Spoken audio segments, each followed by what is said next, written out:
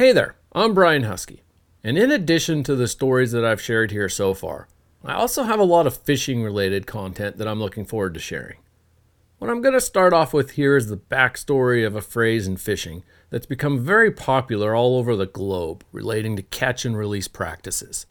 It's called keep 'em wet. If you've looked at many fishing photos on social media, you've probably seen the hashtag. Well, that phrase, now paired with nearly 200,000 photos on Instagram alone, originated right here. And from the first time I scribbled it down as a footnote, it's had quite a journey. Here's how it all happened. It all started with Instagram.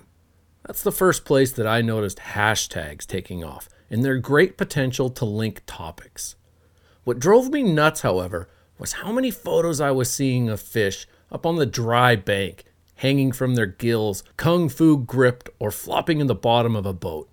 And tagged or described as catch and release.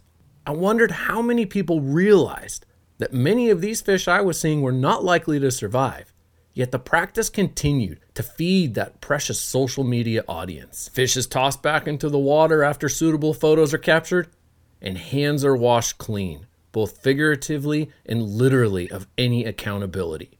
Next cast, more likes, more followers, love us some catch and release. I thought about all the people drawn to fishing because of the stunning imagery they'd seen, and viewed this kind of practice as the norm, what catch and release looks like. New anglers were simply replicating what they'd seen as examples, and youngsters, born and raised by what they'd seen on their screens, were seeking digital credibility with their peers. With camera phones in every angler's pocket, and the insatiable expansion of social media, it just seemed to me like catch and release needed a voice. A way of nudging anglers to consider that how they handled and released fish made all the difference in whether it lived or died, despite what their hashtag said. I recalled a trout photography presentation I'd given years back, and one of my subtitles, "Keep Them Wet." I was describing the multitude of photogenic elements that wet fish offered compared to the alternative. Colors pop just like wet paint pops. A fish in the water lends to getting the camera down closer, making for better photo outcomes. Incredible reflections of the surroundings are often captured on a wet fish, and close-up shots of fish in the water may also reveal interesting elements of the habitat, the river bottom, the rocks, insects, and such. And quite frankly, I was trying to trick this audience into better catch and release practices without coming off as jamming fish-friendly conservation down their throats. I wanted them to think of what they were getting out of the wet fish photo tips, even though in the end, it was just as much for the benefit of the fish. So that title phrase suggested a primary element of better catch and release practice, and packed together as a hashtag had a catchy spark to it. I wanted to communicate many things at once, and a fish that was kept wet in the water, or at least wet in the first place, would likely avoid many of the additional handling impacts, like being bear hugged and arm wrestled, squoze and organs crushed, dropped on the rocks or in the bottom of a boat, etc. I packed the trio of words together and a hashtag was born. Now, I'm not the confrontational type, so I never injected it into anyone else's content, but quietly began pairing the tag with my own trout and steelhead Instagram posts. From that time in early 2013, the tag caught on with friends and colleagues in fly fishing culture.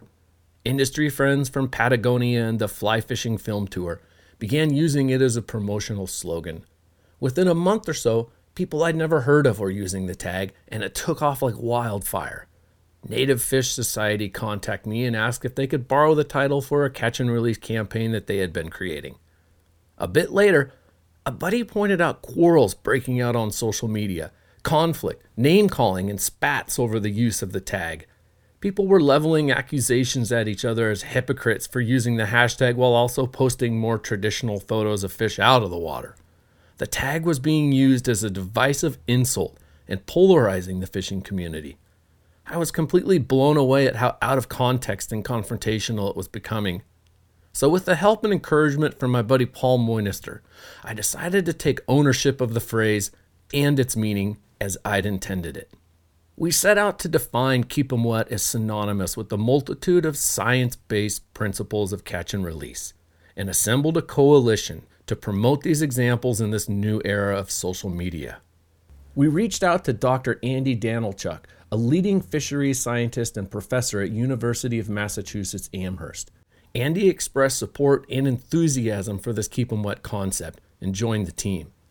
I reached out to my friends at different companies within the fly fishing industry and explained the support we were seeking to promote better catch and release practices.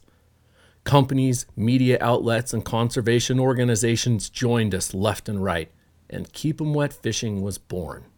It's also very important for me to point out what Keep 'em Wet Fishing is not, in the sense that I don't want our efforts to be misunderstood or misrepresented. We are not suggesting folks can't or shouldn't take pictures of their prize catch, simply pointing out considerations for how that can be done while reducing the impact to released fish. Smart preparation and timing are all that's needed for that perfect, fast grip and grin photo. Wet fish drip, so when a lifted fish stops dripping, it's time to put it back in the water. Also, we're in no way opposed to harvesting a fish. Fill the cooler with free-range goodness. We simply hate to see fish wasted by tossing them back mortally injured or compromised. Following a few years of foundation building, Keep 'em Wet Fishing is growing up now into a legit organization recognized around the globe. I've committed myself to this work full-time, and with the help of friends and colleagues, we are laying long-term plans and charting a course far into the future. We've refined our messaging and branding to educate, empower, and inspire anglers of all stripes and craft. We've identified fantastic new opportunities for great work to be done, especially that of bridging the respective fisheries science and angling communities. We've created a team of angling ambassadors representing some of the most respected and well-known names in fly fishing, art, and photography. All this is backed by our stable of science ambassadors, an assembly featuring many of the world's foremost catch and release scientific experts. Looking ahead, my hope is for Keep 'em Wet Fishing to unite anglers of all kinds while promoting catch and release practices that benefit everyone.